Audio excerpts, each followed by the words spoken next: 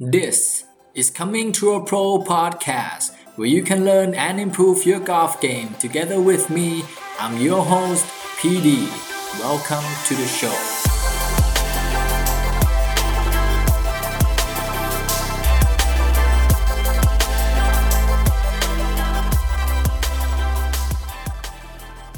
สวัสดีครับเพื่อนนักกอล์ฟนี่คือ Coming to a Pro podcast เอพิโซดที่87นะครับ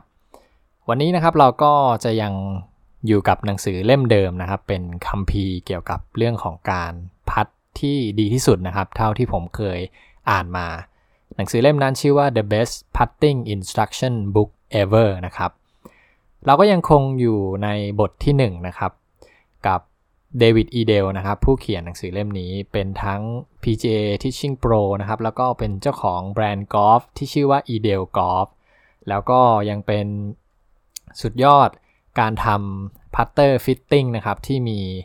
รูปแบบในการพัตติ้งเนี่ยในการทำฟิตเตอร์พัตติ้งเนี่ยได้ถึง300ล้านรูปแบบนะครับก็มีรายละเอียดในหนังสือที่เยอะมากๆแล้วก็ดีเทลสุดๆนะครับเดี๋ยววันนี้จะเล่าให้เพื่อนๆฟังนะครับเกี่ยวกับเรื่องของล็อบในพัตเตอร์นะครับว่าส่งผลต่อการพัตของเรายังไงในเอพิโซดที่ผ่านๆมานะครับเราก็ได้พูดถึง aim modifier หรือว่ามีตัวแปรมีปัจจัยไหนบ้างนะครับที่ส่งผลต่อการเล็งของการพัตของเรานะครับก็ได้พูดถึงเรื่องของ aim modifier ที่1นะครับก็คือเรื่องของ the hosel หรือว่า core putter นะครับอันที่2ก็จะเป็นเรื่องของ line angle นะครับแล้วก็อันที่3เนี่ยก็จะเป็นเรื่องของหัวของพัตเตอร์นะครับว่าทั้ง hosel line angle หัวพัตเตอร์เนี่ยส่งผลต่อการเล็งยังไงก็คุยกันไปแล้ว3อย่างวันนี้นะครับจะเป็น aim modifier ที่4ก็คือเรื่องของ loft นั่นเองถ้าพูดถึงเรื่องของ loft ในพัตเตอร์นะครับเชื่อไหมครับว่านักกอล์ฟส่วนใหญ่หรือแม้กระทั่งตัวผมเองนะครับเวลาที่เราเลือกพัตเตอร์หรือว่าเรากำลังจะไปซื้อพัตเตอร์นะครับเราไม่ค่อยสนใจนะครับหรือว่า pay zero attention เลยกับการเลือก loft ของพัตเตอร์นะครับเราแทบไม่เคยถามเลยนะครับว่า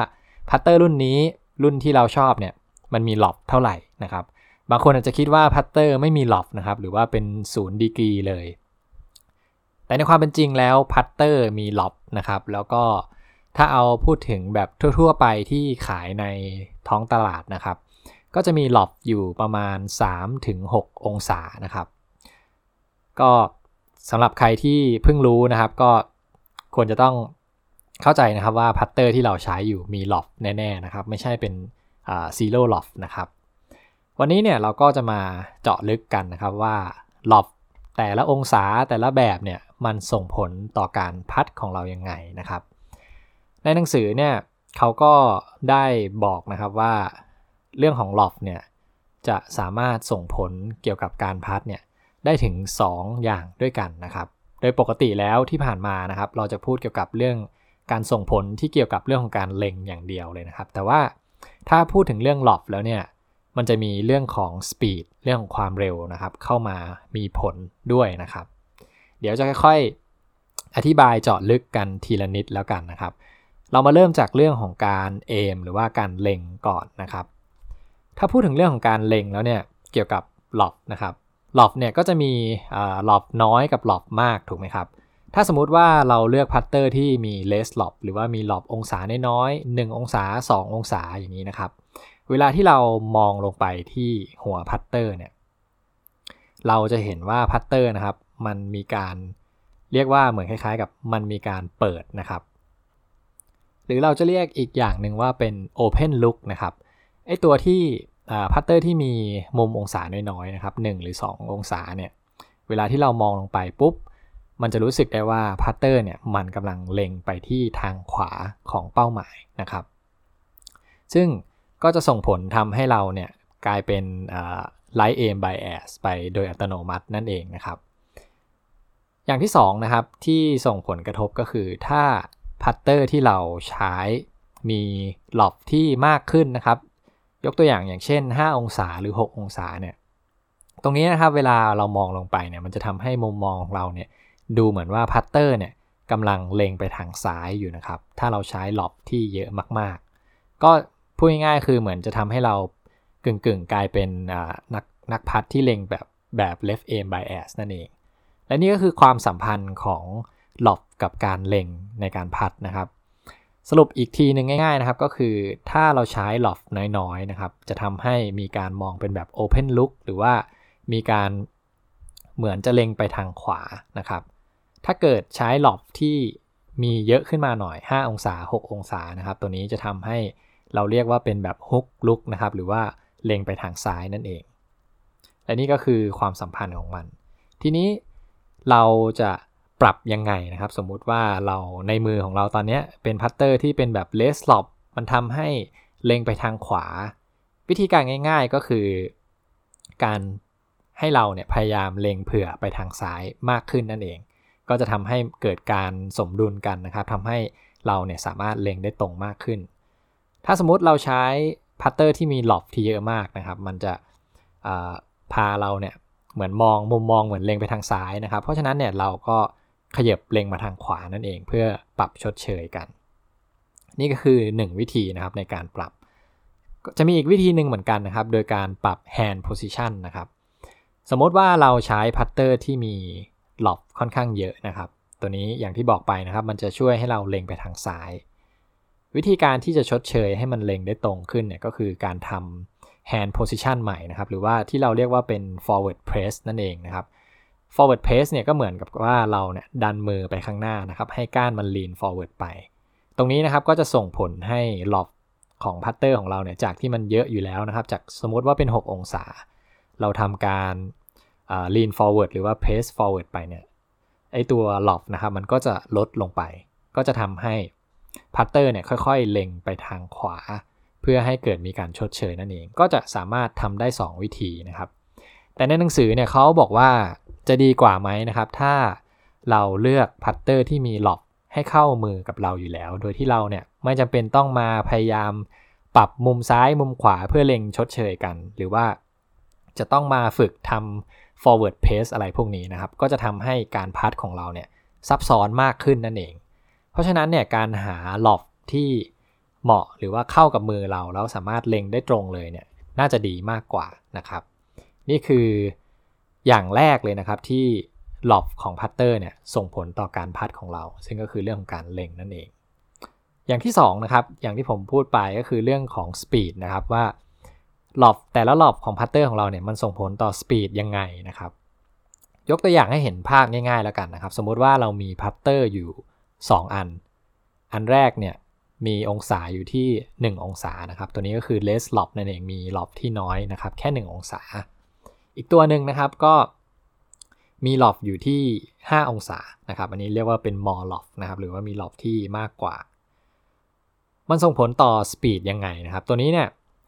ถ้าถามเพื่อนๆเลยนะครับผมเชื่อว่าหลายๆคนน่าจะตอบได้ถูกเลยพัตเตอร์ตัวที่เป็นมีหลอบอยู่1องศากับ5องศาเนี่ยถ้าเราใช้สโตรกการพัดน้ำหนักเท่ากันนะครับพัตเตอร์ตัวไหนจะส่งผลให้ลูกกอล์ฟวิ่งไปได้ไกลมากกว่าคำตอบง่ายๆก็คือพัตเตอร์ที่มีหลอบน้อยกว่านั่นเองนะครับตัวที่มี1องศาเนี่ยจะทำให้ลูกกอล์ฟไปไกลมากกว่า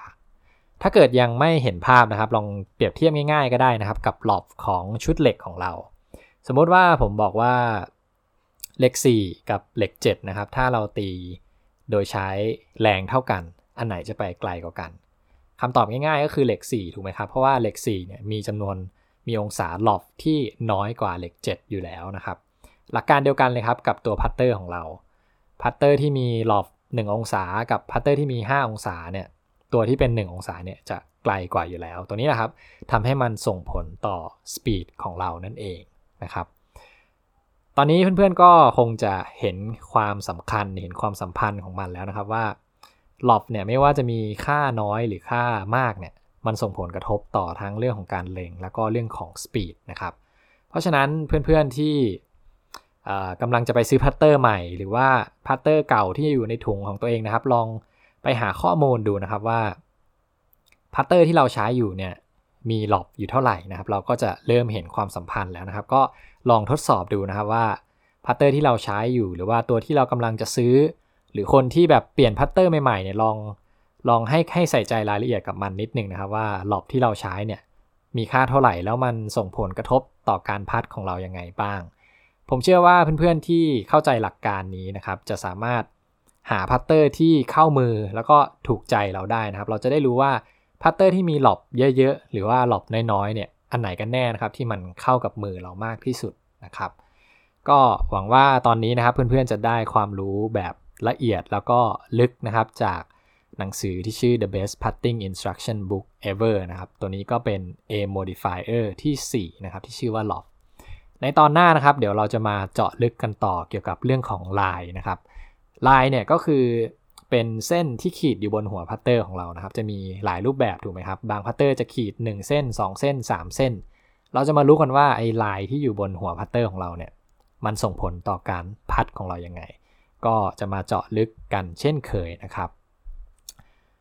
สำหรับเพื่อนๆที่ฟังมาถึงตอนนี้นะครับก็ฝาก subscribe Coming to a Pro Podcast ด้วยนะครับสามารถฟัง podcast ได้3ช่องทางนะครับทั้งทางPodbean นะครับ Spotify แล้วก็ Apple Podcast อีกนิดนึงนะครับตอนนี้ Coming to a Pro Podcast เนี่ยมีช่องทางที่เพิ่มเติมมาอีกช่องทางหนึ่งนะครับก็คือการฟัง podcast ผ่านทาง Blockdit นะครับเดี๋ยวก็จะค่อยๆทยอยอัปเดตไปเรื่อยๆนะครับถ้าใครที่ใช้ Blockdit อยู่แล้วนะครับฝากเข้าไปกด follow subscribe ใน Blockdit ด้วยแล้วกันนะครับถ้าเกิดว่าพอดแคสต์นี้นะครับมีความรู้หรือว่าฟังแล้วชื่นชอบนะครับฝากส่งต่อให้เพื่อนๆนักกอล์ฟท่านอื่นด้วยนะครับ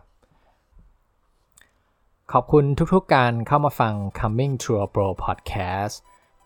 สำหรับคนที่ไม่ยอมแพ้ในเกมกอล์ฟและอยากจะก้าวข้ามขีดจำกัดของตัวเองครับแล้วเราพบกันใหม่ในเอพิโซดหน้าสวัสดีครับ